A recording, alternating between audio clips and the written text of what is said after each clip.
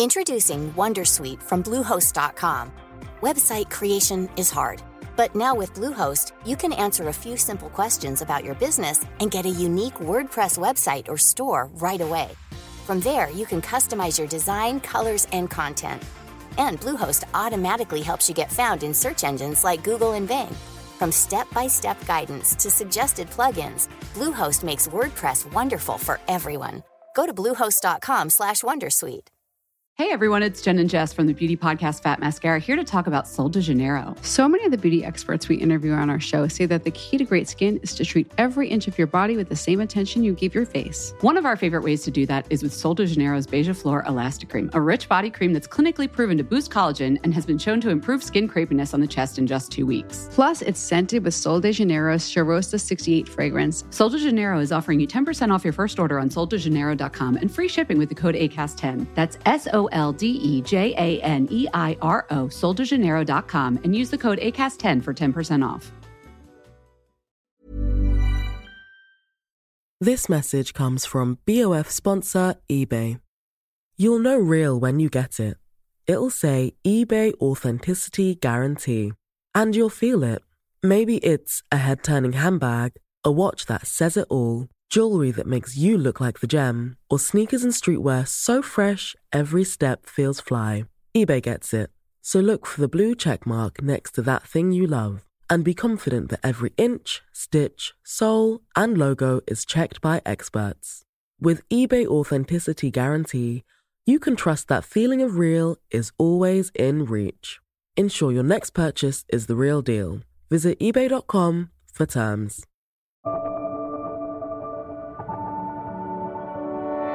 Hi, this is Imran Ahmed, founder and CEO of the Business of Fashion. Welcome to the BOF podcast. Earlier this year, BOF Insights, our new data and analysis think tank, published a new report called Fashion in the Middle East, Optimism and Transformation. It really sums up everything that's going on in the region: a strong economic outlook, new government incentives, and shifting fashion norms, which are all fueling growth across countries in the region and its $89 billion fashion industry. Possibly the greatest regulatory change is happening in the Kingdom of Saudi Arabia, which has introduced social and economic reforms in a bid to embrace outside influences, attract foreign investment, and diversify the economy. There's social change too. Women are now able to drive and work, creating a lifestyle change along with all the regulatory change. But the Saudi market also has its detractors. People who say the changes impacting sectors like fashion are more about distracting from its poor human rights record, especially when it comes to LGBTQ rights. Homosexuality is illegal in Saudi Arabia and comes with severe penalties, including imprisonment and capital punishment. So clearly there's much to dissect and understand. This week on the BOF podcast, I have a wide-ranging conversation with Mariam Moussali, the founder and chief executive of Saudi-based luxury communications agency Niche Arabia, and BOF Insights Associate Director of Research and Analysis Rawan Maki, who was also the principal author of our report on the Middle East. You can download the full report in the link in the episode notes. But in the meantime, here are Mariam Moussali and Rawan Maki on the BOF podcast. Mariam, Rawan, thank you very much for joining me for this conversation. We have been thinking about analyzing, focusing on opportunities in the Middle East region across BOF recently. I've been spending some time in Kuwait and Egypt. Our BOF Insights team has recently published a report which does a deep dive on the whole region, but also double clicks on the UAE and Saudi Arabia in particular to understand what those customers are looking for. And what I wanted to do today was to just give a little bit of color, nuance, and narrative around some of the data points that we've been surfacing through some of the work that we've done at BOF in recent months, because I think what gets lost often when you're communicating in reports or articles is like how it feels and what it looks like on the ground. And Rawan and I were both recently in Kuwait. And as I mentioned, I was recently in Egypt. And so what I'm curious about, Mariam, we'll start with you, like the Saudi Arabia that you know. Saudi's in the news a lot these days for all sorts of reasons. But what are the misconceptions that people in the West may have about how Saudi is changing? And what do we need to know, particularly with this lens of the fashion industry, to understand the market on the ground? Well, I think, what I often get in terms of feedback when we are in the news is this real? Is it really happening? And as someone who's Saudi, who lives in Saudi, who works in Saudi, I can tell you that it is. And I think that's what's so exciting about all these changes, because it's directly affecting us. And I think it's an amazing opportunity for us to not just open our doors and import aesthetic when it comes to fashion, but also export it. And I think that's what's getting everyone, just really excited here in the kingdom, is to actually show people our heritage, our aesthetic. So that's quite consistent with what I see happening in other global markets. You have a pride in the local design scene and like what the creativity that a region can offer externally to other markets. But let's focus for a moment on what you think brands that are looking to take advantage of the growth and change that you mentioned in the Saudi market. Like, what's really changing on the ground? Paint us a picture. How is an average day for a young fashion-interested man or woman 10 years ago, and what does it look like today? Well, I think, even when I moved back to Saudi, 10 years ago, more than 10 years ago, but when I came back after, I graduated from DC, I saw that we were the first generation to really be able to kind of pursue our entrepreneurship, creativity, because it was our fathers that built the kingdom, right? They were the engineers, the business development, the oil boom happened. And then our generation was kind of the first to kind of delve into other industries. And what we're seeing now with this generation, it's the same thing, but now it's technology, it's fintech, it's fashion, and it's really about developing these sectors. With the Ministry of Culture and specific, they're really trying to develop, we have the Fashion Commission, you have the Film Commission, you have all of these different commissions that are really there as catalysts to help, these young Saudis. And by the way, we're really young, Our population is skewed where it's 70% under the age of 30. So having that very young population, we need that guidance. And I think that's one of the things that I really see as a big differentiator from 10 years ago. Whereas we came in, it was kind of up to us to kind of find our way. And Rawan, like when you think about what we took from our really deep customer research on Saudi Arabia and the BOF Insights report, what would you add to that in terms of the change that we need to be aware of? Yeah, I think what's really interesting is when we look at the drivers for growth historically. So there was this really big boom between 2008 and kind of 2018, that decade. And what was driving growth then in fashion locally was all this investment that was coming in from outside and this very big uptake and high spending power locally, in Saudi, but also across the Gulf.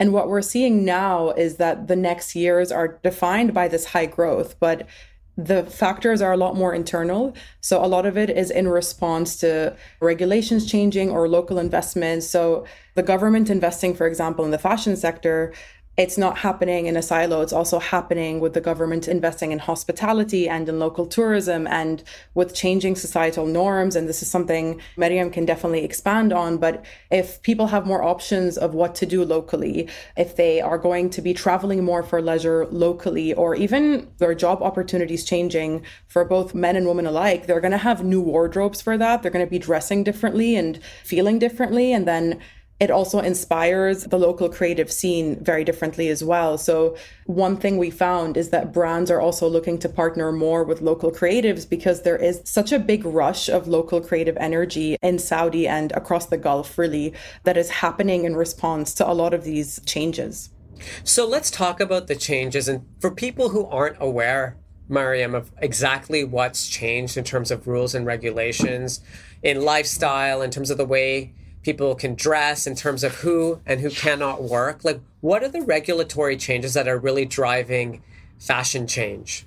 Well, I think first of all, when it comes to the retail industry, one thing that's definitely changed is that international brands can come in on their own, independent of a local operator. And I think, that has its pros and cons. One of the pros is that, okay, if the local operator isn't up to par, then it empowers the brand to kind of take things in their own hands and offer that same service that you would have whether you're going to a flagship store in Rome or in Paris.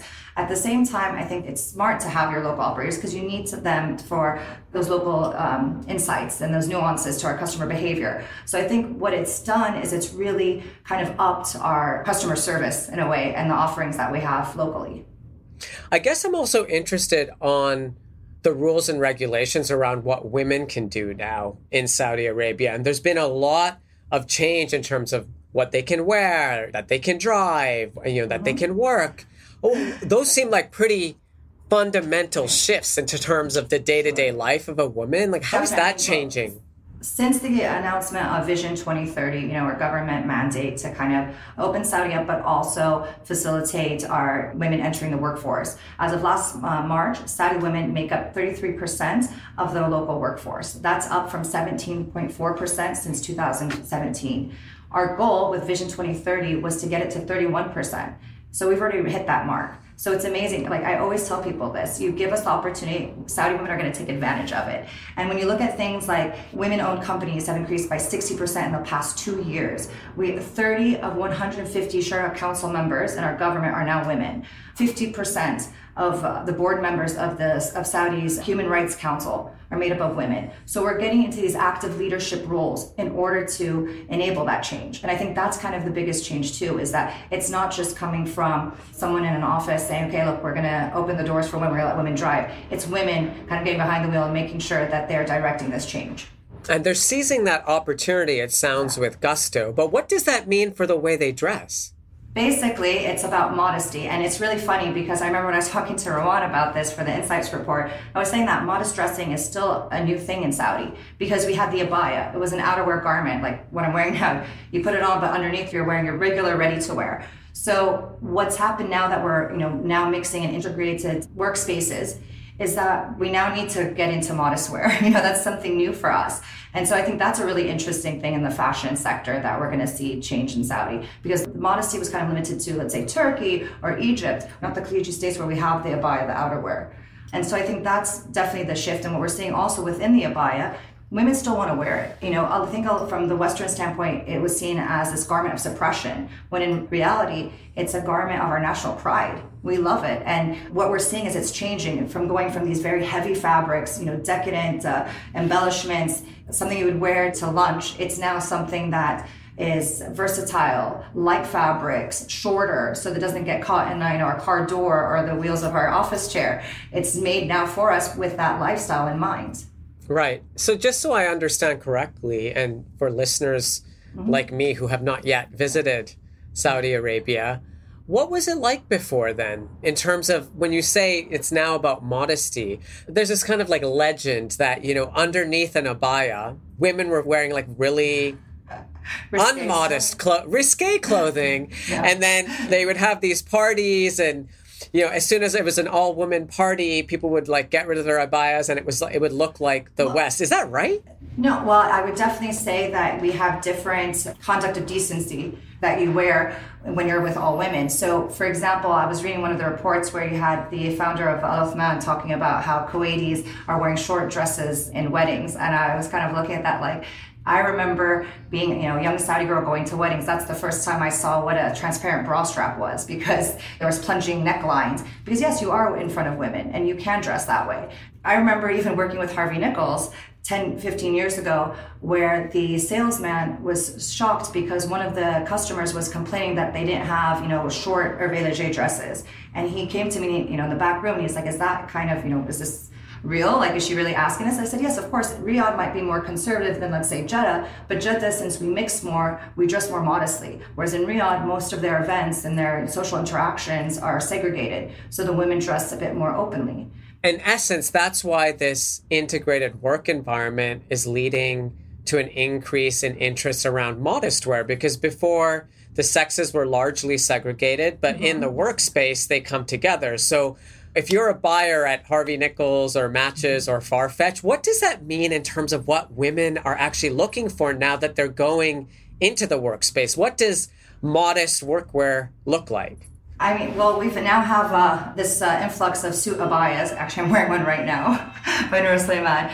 And that's interesting because I think a lot of people thought they would kind of get rid of the abaya. But as I mentioned, it is a garment of cultural pride. And what we're seeing is it kind of evolve with our lifestyle. So what women are wearing in the office are abayas, but maybe they're different silhouettes. The sleeves are shorter. You know, they're 3/4 sleeves. They're not the full to the wrist.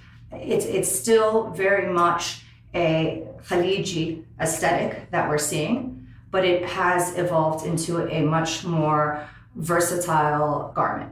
What are they wearing underneath that abaya? They're wearing the ready-to-wear fashion. And what I love about Saudi in specific is again, we have a lot of pride with our local brands. And so you are seeing a mix of, designer brands with your local brands. So I would say that, that's definitely something that I'm seeing a lot now that I didn't see before. Before it was very much us importing international fashion. When things are changing so quickly, the rules and regulations are changing so quickly, lifestyles are changing quickly, and maybe I'll address this question to both of you. Like, what's the advice for brands and retailers and online players on how they go to market? Typically, they might have said, okay, we're going to have like a modesty section, or we're going to have a website. There was one at once upon a time that was focused solely on modest wear. Like, how should brands meet this opportunity, understanding A, that lifestyles and rules are changing quickly, and B, that there's growing competition from homegrown brands? Yeah, so I mean, one thing that, brands should be really aware of right now is that there's increased varieties as well. So, as Mariam was saying, that there's in a way more of a range to dress and to show what's under that abaya, but there's also little pockets of customers and interests that are developing. And instead of just painting the customer with a broad brush, essentially, because before, one of the main category that most brands were going to market with was accessories, handbags, so things that could be shown in tandem with kind of a abaya or a more fully covered customer. But now, one thing our survey results show is that customers want that wider assortment. They want more ready to wear, more beauty. They want more shoes. So definitely revisiting the assortment, but also curating for more of a sophisticated, knowledgeable customer. So this is kind of a separate point than simply the new liberties and opening up of a place like Saudi. But the customer over the past decade, because of digital transparency, because of just increased connectivity to the world and building on the customer being very exposed and well-traveled, they're very sophisticated and they're very exposed to niche brands and concepts that they like. So we are seeing some even big retailers trying to create that curated novel experience. So for example, Majid Al Fatim, who's known for bringing in brands into the region, they have a concept store called That Concept Store. And the whole idea is that they do these really uniquely curated, makes you feel like you're in a small boutique type of shop. And I think we're going to be seeing more and more of that. So more curation, and the way to do it is to really pilot small things and to see how they resonate with pockets of customers instead of just creating big generic concepts in the region. I don't know. I feel like it's now saying just because women are entering the workforce, that's the only place we go to. I mean, I think we've been buying a lot of ready-to-wear for years. You have to remember we had heavy social calendars. We had weddings, baby showers. Saudis in general, Khalijis are very social people. And that was kind of one of the misconceptions I think that brands held for the past, 15, 20 years is that, we need to have the longer maxi version of this outfit in the Middle East, when that's not in fact true at all. We do go out, we do socialize, we do take off the abaya. This is something that we wear only in the public arena and not in our private lives. So I think that the handbags, the shoes, those are the things we can show out, outside. Ready to wear was still very valid. It's very relevant for us. And so what I think what we are though seeing in the shift is that now we want more accessible pieces in terms of affordable luxury. It's not just those top items, those women that can afford the Chanel and Dior that are purchasing, but now that young professional who is making her own money, who does want to buy something nice and wear it out, to a night out with her friends.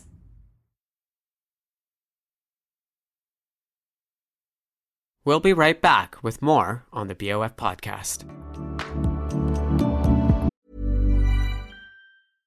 Hey, I'm Ryan Reynolds. At Mint Mobile, we like to do the opposite of what Big Wireless does. They charge you a lot, we charge you a little. So naturally, when they announced they'd be raising their prices due to inflation, we decided to deflate our prices due to not hating you.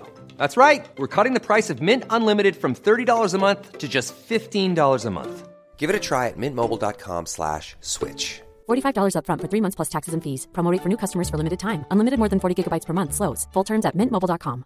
Hey everyone, it's Jen and Jess from the beauty podcast Fat Mascara here to talk about Sol de Janeiro. So many of the beauty experts we interview on our show say that the key to great skin is to treat every inch of your body with the same attention you give your face. One of our favorite ways to do that is with Sol de Janeiro's Beija Flor Elastic Cream, a rich body cream that's clinically proven to boost collagen and has been shown to improve skin crepiness on the chest in just 2 weeks. Plus, it's scented with Sol de Janeiro's Charosta 68 fragrance. Sol de Janeiro is offering you 10% off your first order on soldejaneiro.com and free shipping with the code ACAST10. That's SOLDEJANEIRO, soldejaneiro.com, and use the code ACAST10 for 10% off.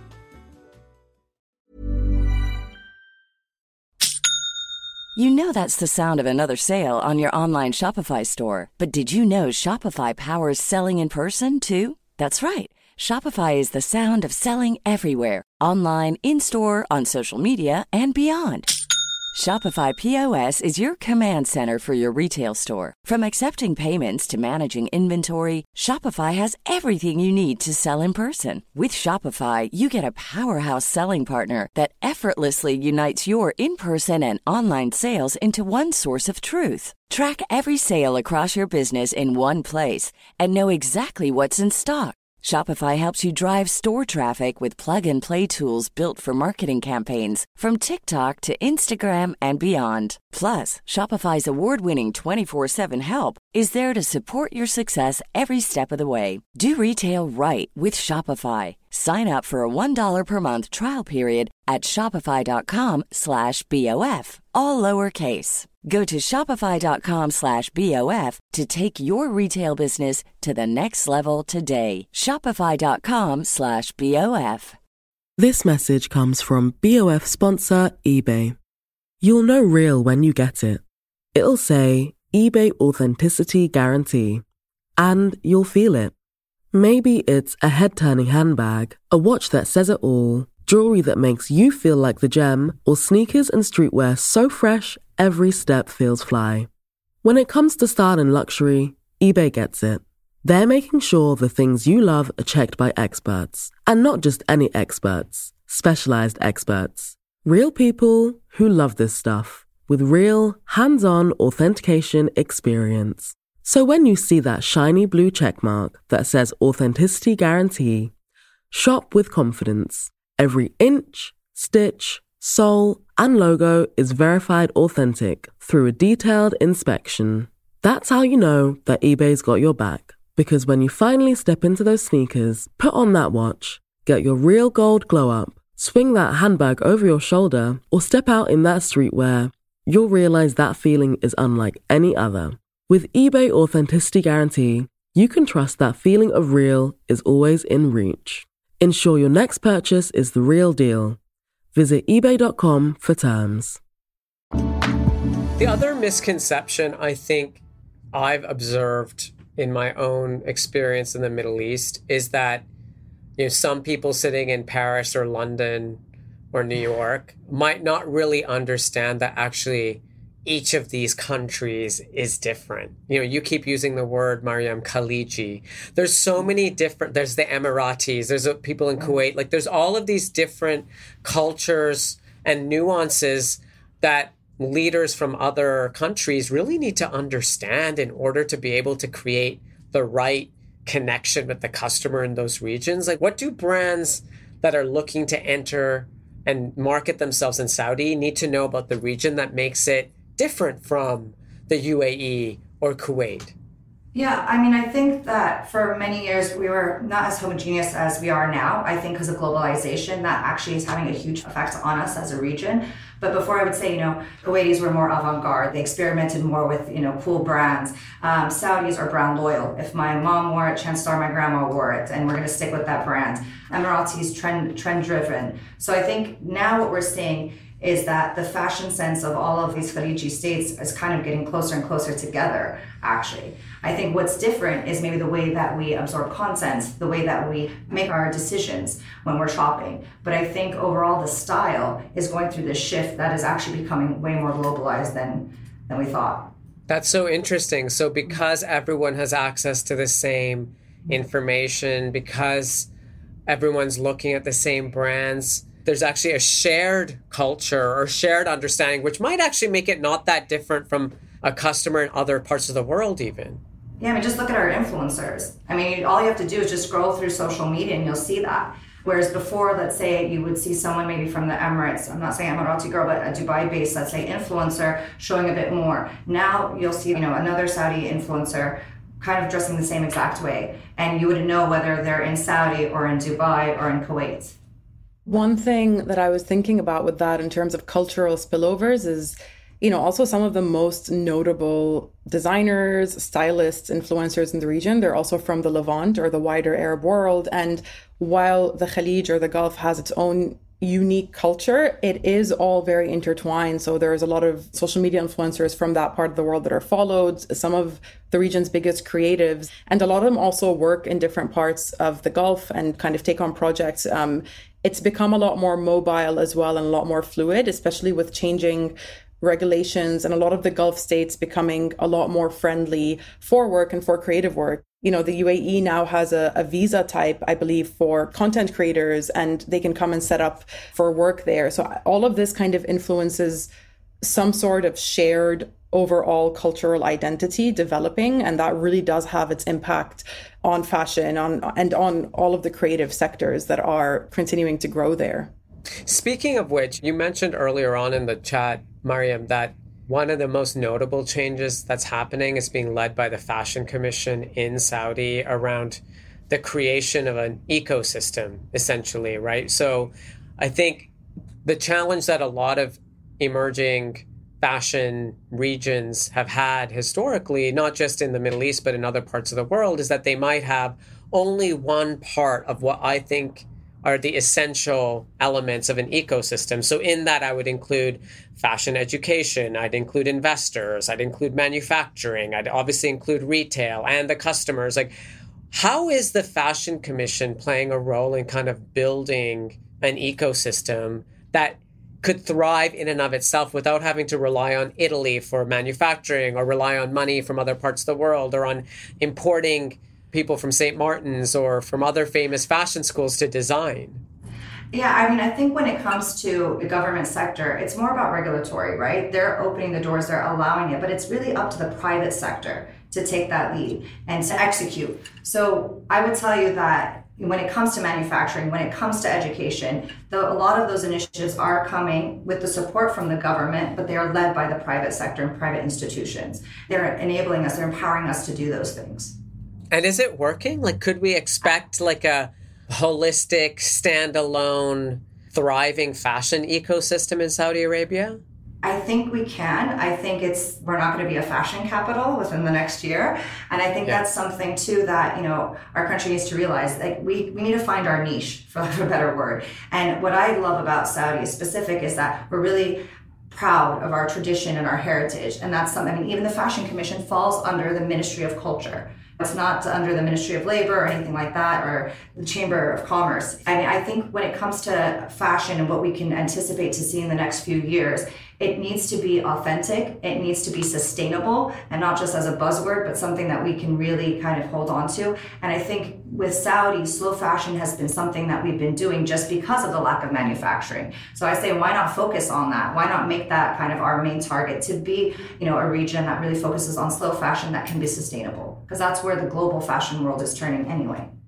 The other challenge that I see for Saudi is around its reputation around human rights. And so many people who work in the fashion industry are women.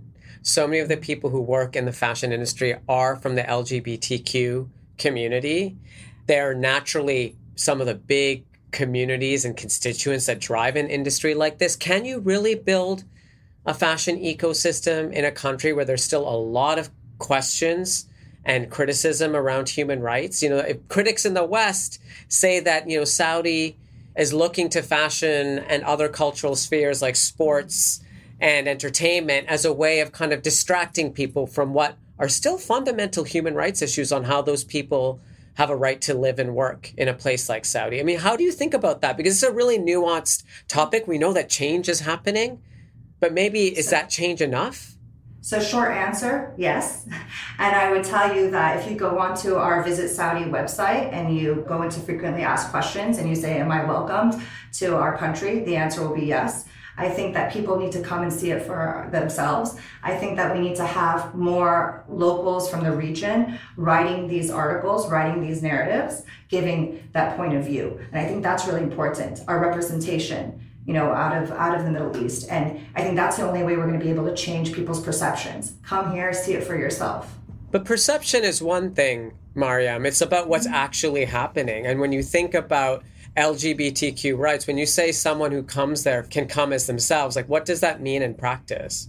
They can come as themselves, exactly what it is. They don't have to disclose their, sexual orientation when they arrive, but yeah, they're welcome. And it's, like I said, it's on our Visit Saudi website. That's a government entity. So it is something that the government has said, okay, we need to open up both ways. It doesn't mean that we're endorsing it. It's not part of our culture. It's not part of our religion. But we know that if we want to be a global player, we got to play with everybody.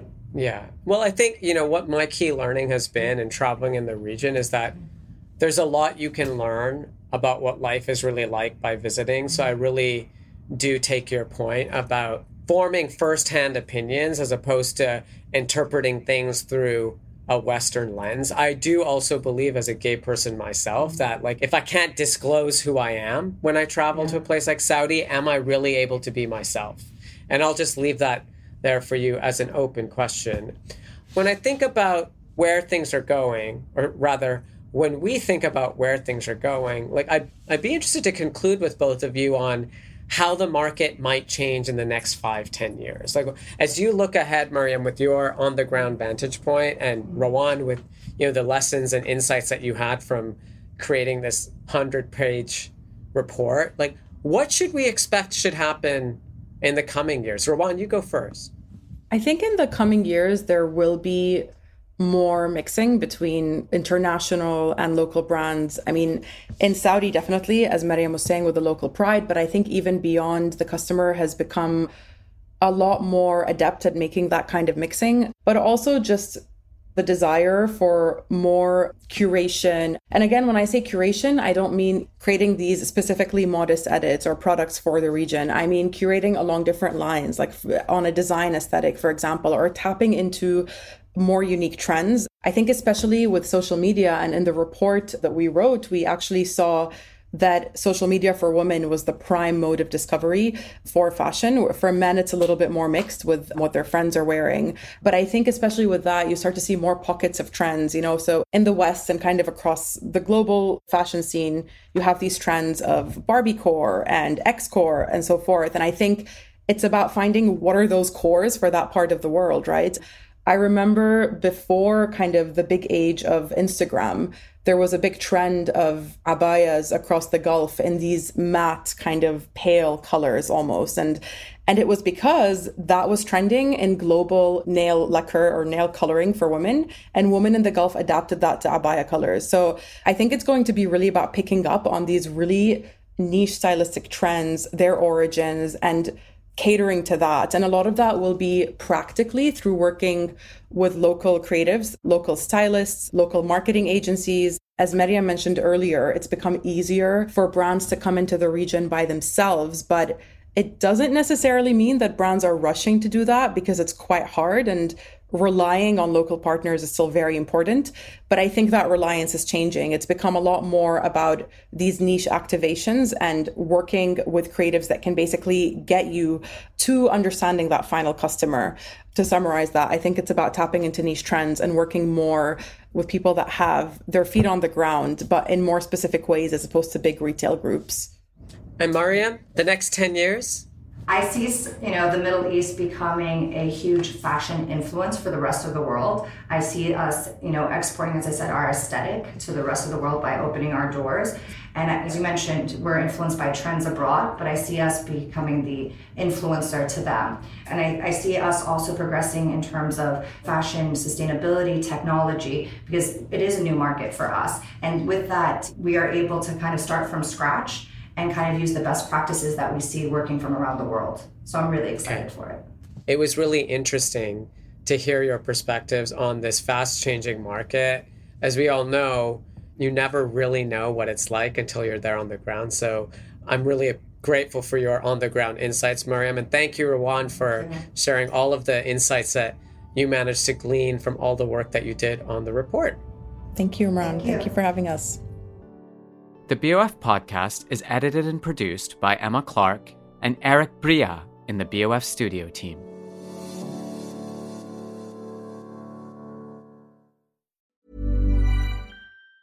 Hey everyone, it's Jen and Jess from the beauty podcast Fat Mascara here to talk about Sol de Janeiro. So many of the beauty experts we interview on our show say that the key to great skin is to treat every inch of your body with the same attention you give your face. One of our favorite ways to do that is with Sol de Janeiro's Beija Flor Elastic Cream, a rich body cream that's clinically proven to boost collagen and has been shown to improve skin crepiness on the chest in just 2 weeks. Plus, it's scented with Sol de Janeiro's Charosta 68 fragrance. Sol de Janeiro is offering you 10% off your first order on soldejaneiro.com and free shipping with the code ACAST10. That's SOLDEJANEIRO,